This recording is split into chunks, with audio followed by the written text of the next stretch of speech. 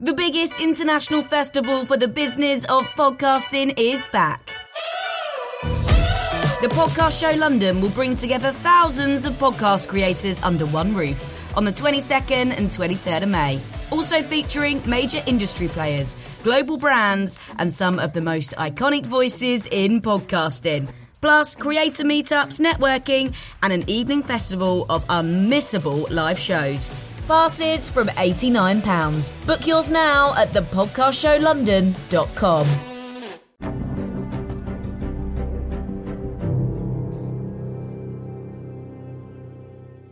Welcome back, Crimeaholics. It's your host, Holly, and it has been nearly a whole month since we have released a new episode. Both Kenzie and I are finally in our new states and slowly getting settled and finding our new routines. So if things sound a little bit different today, that's because I'm recording in a hotel. While traveling from South Dakota to Nevada, a friend of mine who happens to have the same awesome name of Holly wanted to try her hand at researching and writing a podcast episode. So today's Missing Monday is one that I had the amazing help from Holly. Also, if you are in the Sumter, South Carolina area, be on the lookout for Holly and her amazing candy shop on wheels coming soon. Dava's Candy Boutique is a newly renovated full-service vintage camper that is like stepping back in time. Pull up a stool to a multi-flavored ice cream float bar and daydream of the good times while listening to the music from the yesteryears. You can enjoy classic flavor floats with an added spice with toppings like cotton candy and waffles. Reminiscing back to your favorite era, shopping for your favorite candies from the pre-1920s to today. My first grab in her candy boutique would have to be the candy cigarettes. I don't know about you guys, but those were always my favorite growing up, and I felt so cool puffing on those bad boys. Again, that is called Dava's Candy Boutique, opening soon in the Sumter, South Carolina area. So let's dive into today's Missing Monday. If you're new to Crimeaholics, Missing Monday is a segment that was created by Kenzie and I to help keep missing persons' name and information in the media the best we can and to help aid in their return home. 90,000 people are missing in the U.S. at any given time, and while some are found alive or deceased, the majority are still missing today. Today, I will be sharing the information about Lee Ochi.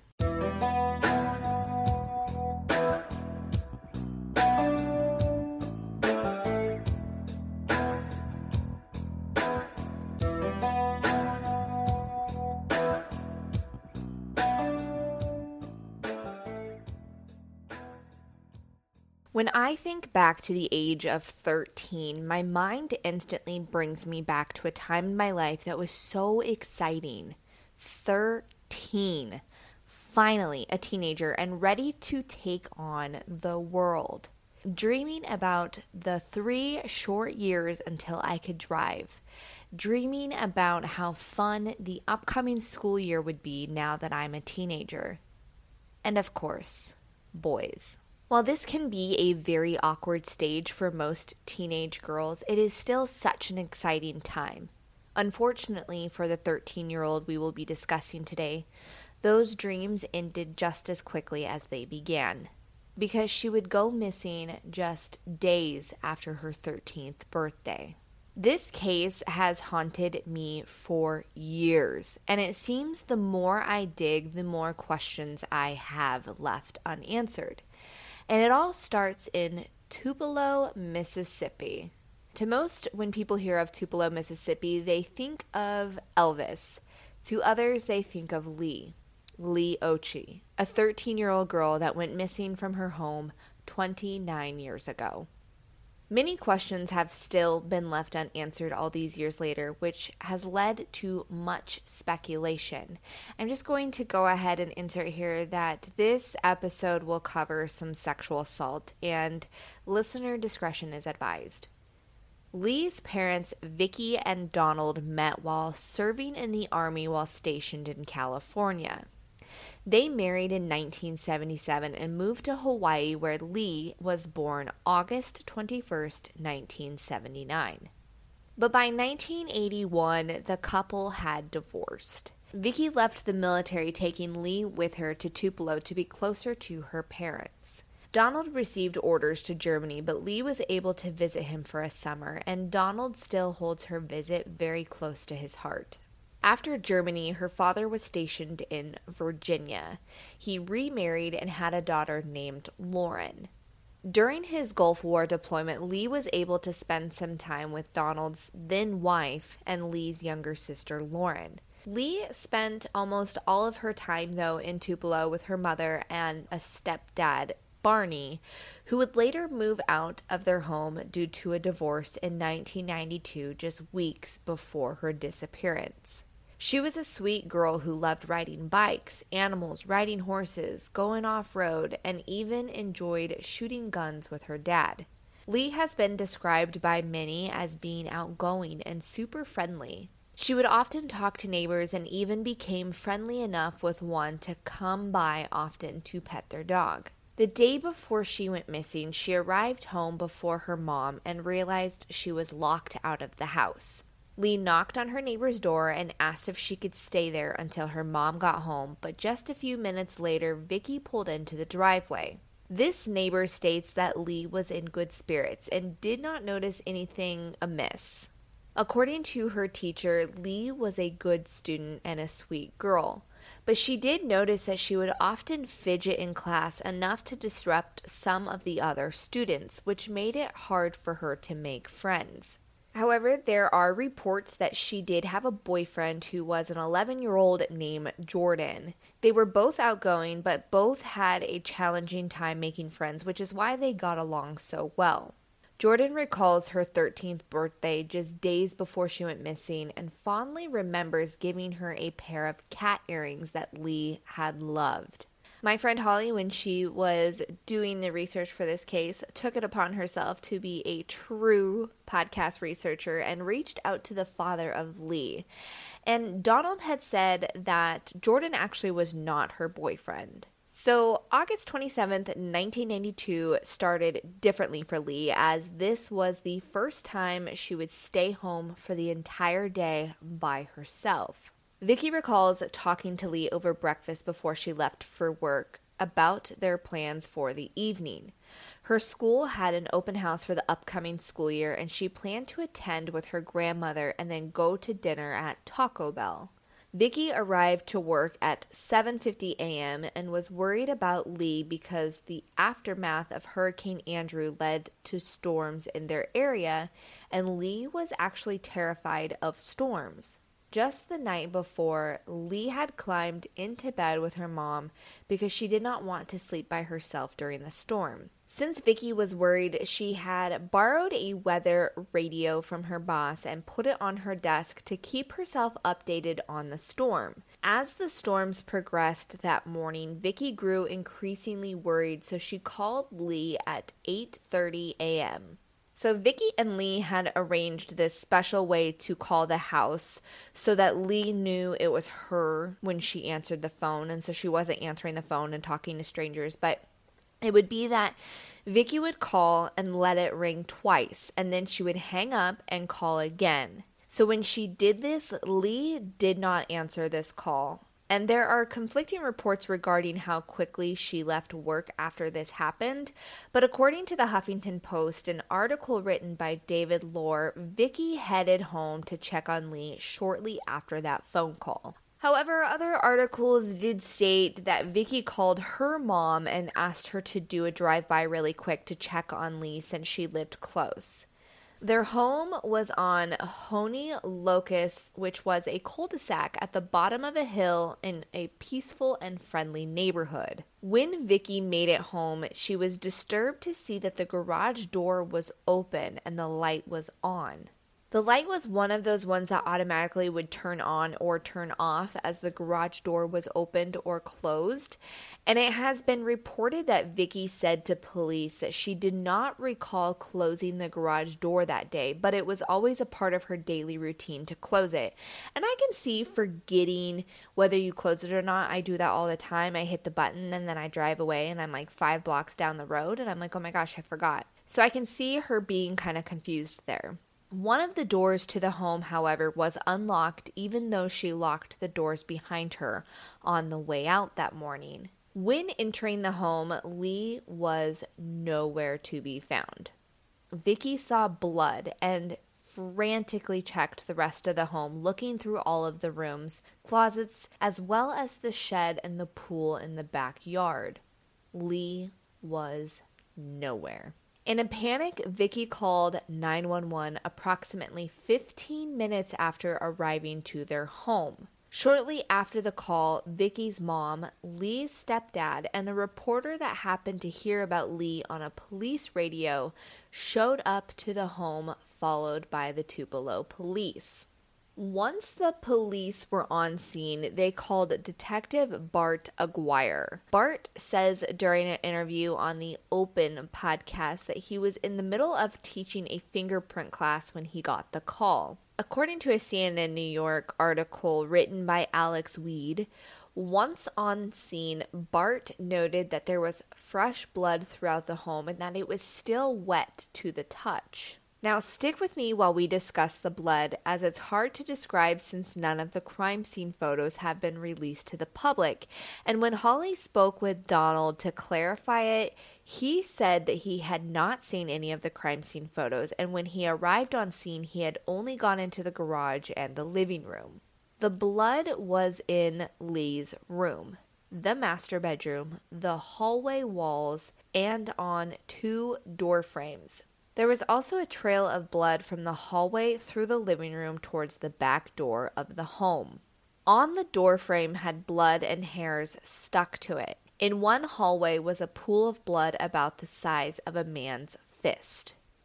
Although the description of this pool is not detailed, Officer Aguirre was convinced that Lee's head hit the door frame, and she laid on the floor, causing the pool. It also looked as if someone started to clean themselves and/or the crime scene in the master bedroom, leaving behind a pink haze in the sink on the counter. It also stood out to Bart as he believed that a random intruder would not take the time to clean up. In Lee's room, in the hamper, laid her bra and nightgown, both stained with blood, which investigators think came from an injury located above her neck. In the Daily Journal, Bart is quoted saying, quote, "Because it looked like the blood had dripped down her nightgown, you would think the injury had to be above the neck possibly," end quote.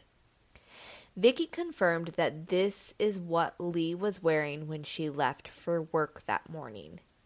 Vicky was also able to tell that there were clothes missing from Lee's closet, along with her reading glasses, a sleeping bag, a pair of shoes, and a pair of underwear that Lee had just received on her birthday. Since DNA was in its early years, they confirmed that the blood was Lee's by blood type.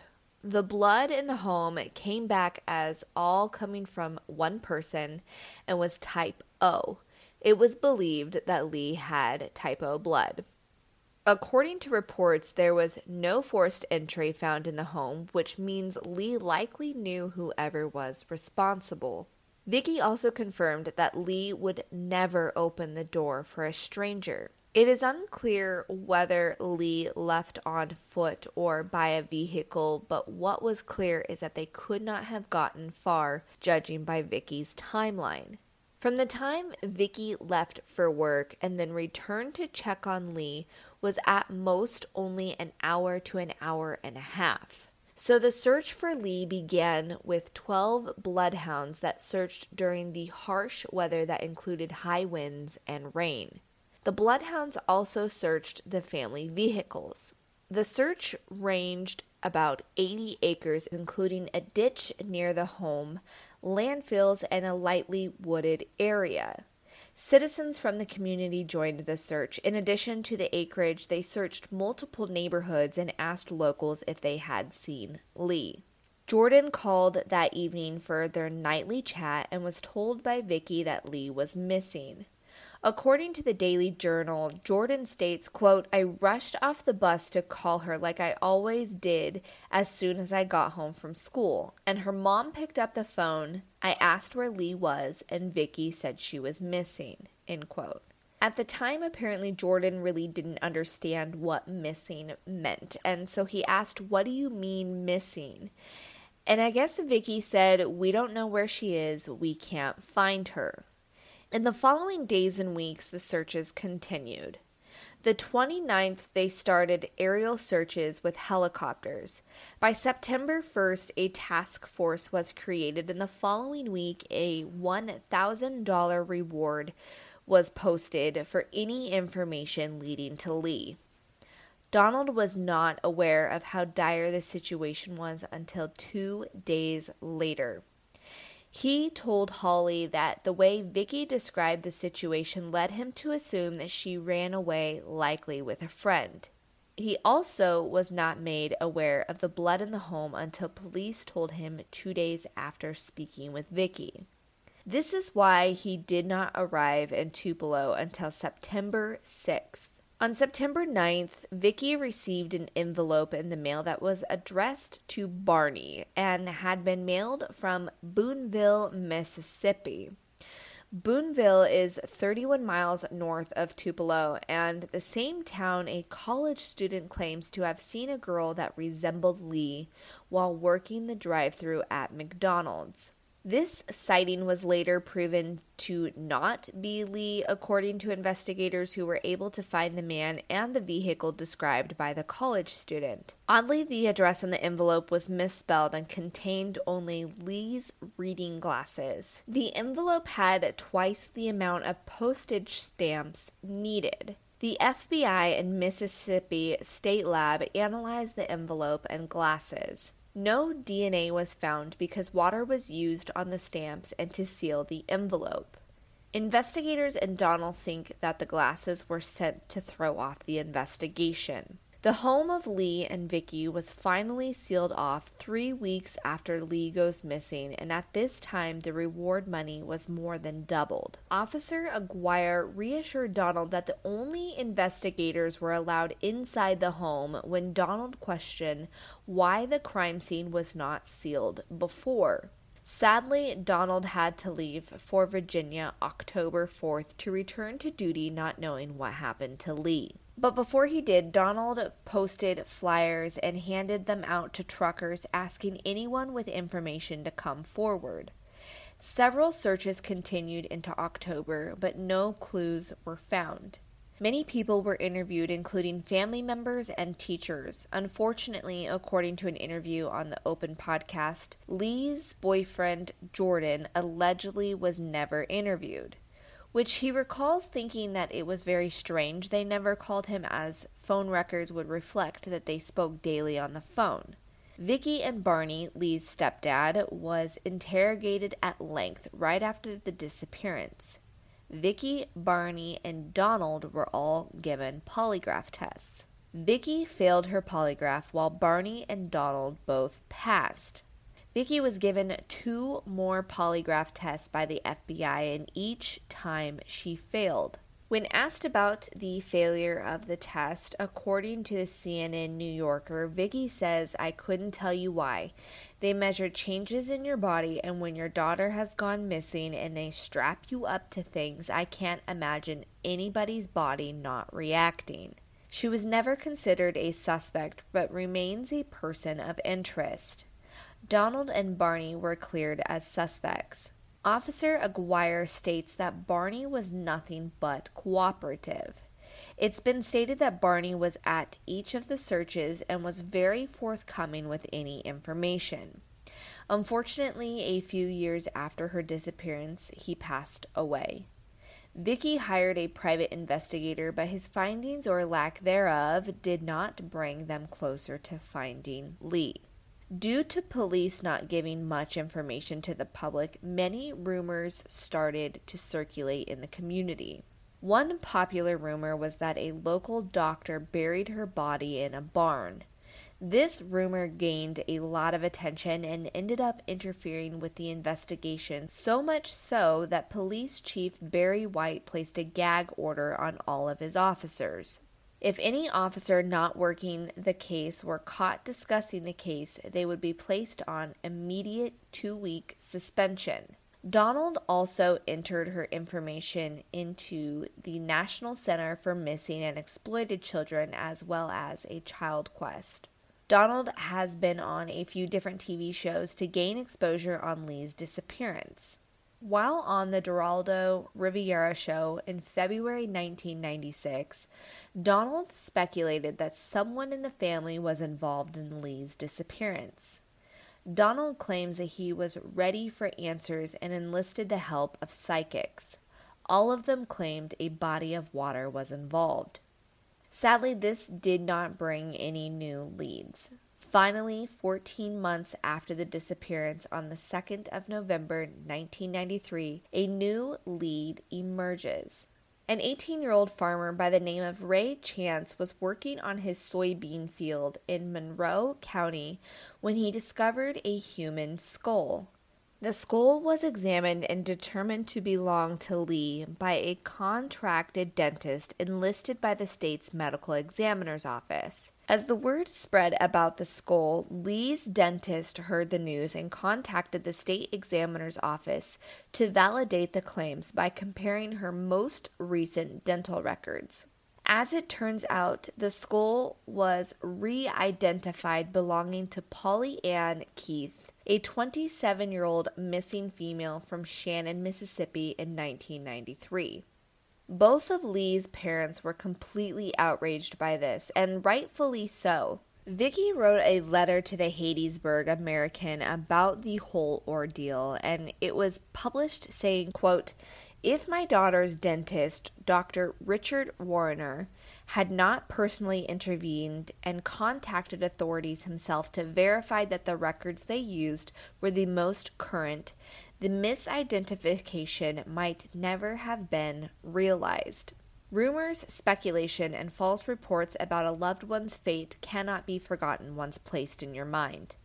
Believe me, little can be done to ease the pain and suffering families experience in these cases, but we surely do not need the state of Mississippi to compound them with incompetence. End quote. It has been noted that Donald has said that this was the most difficult development to navigate through the investigation. All right, so let's get into some of the suspects and theories of this case. And please just keep in mind that these are just theories and a lot of the information comes from hearsay. Let's start with Vicky's theory. Vicky has made it clear that she believes that Oscar, or known as Mike Kearns, has something to do with Lee's disappearance. Mike was a Sunday school teacher at their local church, the Holy Trinity Lutheran, which the family regularly attended. He also lived just a mile away from their home and had horses at the stable where Lee rode, and once asked Lee if she wanted to take a ride on one of his horses, according to Vicky. It does not seem that the family had a close relationship with Mike, but they were definitely acquaintances. After Lee goes missing, Vicky claims that Mike brings a photo of Lee over to her home and gives it to her. Vicky has not given any kind of details about this photo to the public, and oddly, she claims that Mike has never been to their home before the disappearance. Sure, he could have heard the address from all the news spreading about Lee's disappearance, but it is very strange that he felt comfortable enough to go to their home and bring this photo of her. Vicky concludes that Mike might be trying to be nice by bringing the photo by, but every time after this encounter, his behavior gets even more suspicious. But the question is, would Lee feel comfortable enough to open the door for Mike? Vicky brings all this up to investigators, but nothing develops from it. But in May of 1993, about 9 months after the disappearance, Mike Kearns was arrested and charged for abducting and raping a 15-year-old girl from Memphis, Tennessee. He pleads guilty to the charges and was sentenced to 24 years with a 16-year suspended sentence. Shockingly, the circumstances surrounding her case almost mirrored the disappearance of Lee. Mike knew his victim from the same church that Lee and her family attended. Mike drove to the girl's house early in the morning around 7 a.m. while she was home alone. He offered to take her to school, but instead took her to a field and sexually assaulted her. After the arrest, the members of the church started to rack their brains of things that, looking back, might have been red flags that they missed. After his arrest, Mike tells investigators that he is willing to take a polygraph if his lawyer says it's okay, which we can all guess his lawyer tells him it's a bad idea. They do a search in the area Mike mentioned to other church members, but nothing is found. He has never been charged with anything related to Lee. Now, Donald's theory is a little bit different. While discussing Mike with Donald, he genuinely thinks that Mike is just a scumbag and he has nothing to do with Lee's disappearance. He also said that Mike had a solid alibi. As mentioned previously, Vicky called Donald 2 days after Lee goes missing, and he is unaware of how serious the situation is until days later. Donald was not made aware of the blood until days after the phone call. It's been stated that Donald has said Vicky kept communication between Donald and Lee to a minimum, and he thinks this was done because Vicky was worried that Lee would share too much about what was going on at the home. When Holly asked him how easy it was to communicate with Lee, he said, quote, "She made it very hard to see the girl," end quote. In an interview on the 13 podcast, he is asked what he thinks happened, and he says, quote, "I believe she was murdered either accidentally or intentionally inside her house.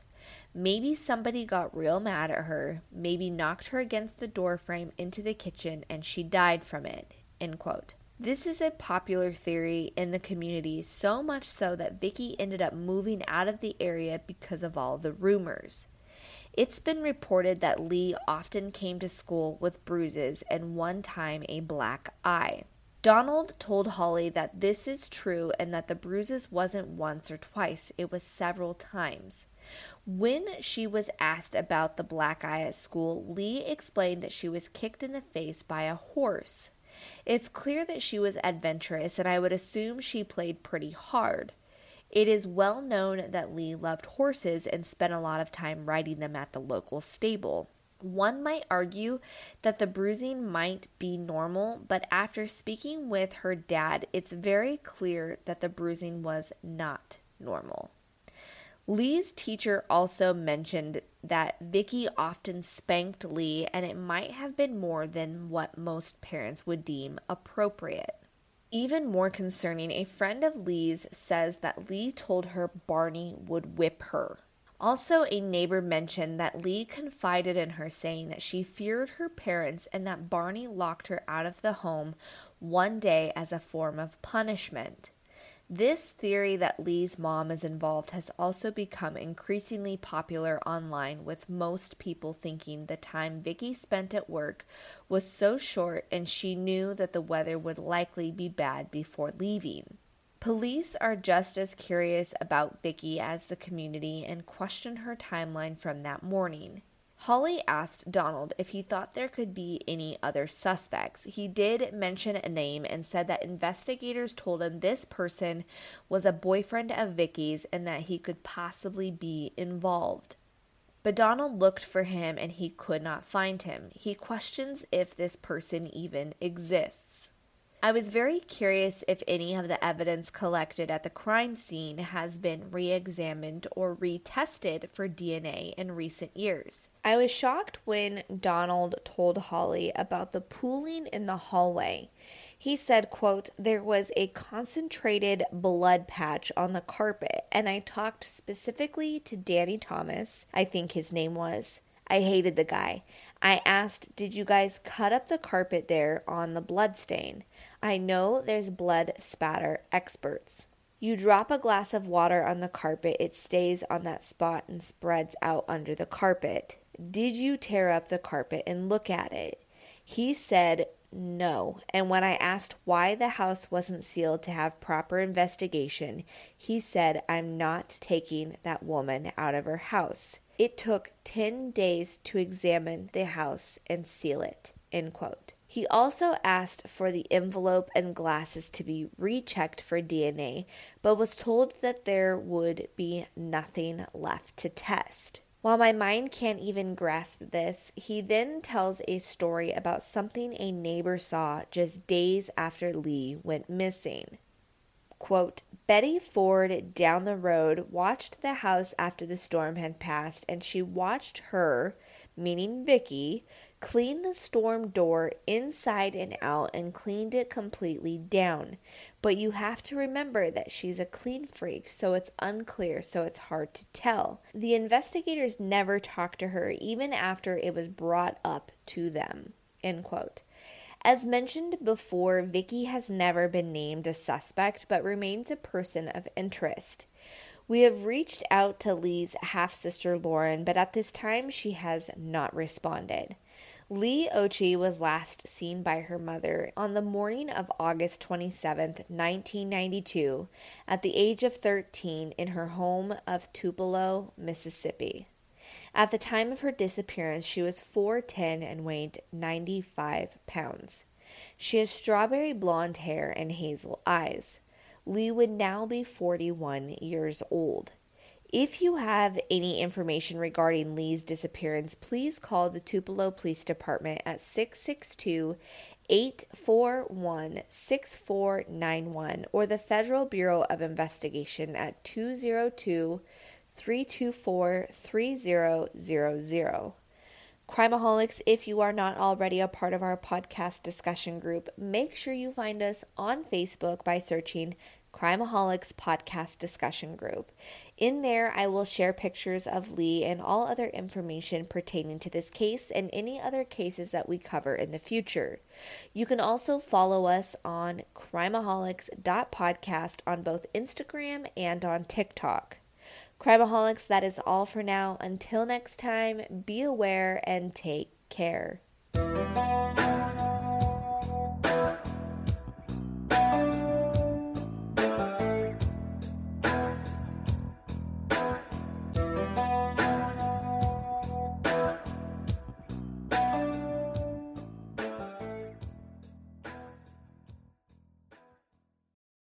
The biggest international festival for the business of podcasting is back. The Podcast Show London will bring together thousands of podcast creators under one roof on the 22nd and 23rd of May. Also featuring major industry players, global brands, and some of the most iconic voices in podcasting. Plus, creator meetups, networking, and an evening festival of unmissable live shows. Passes from £89. Book yours now at thepodcastshowlondon.com.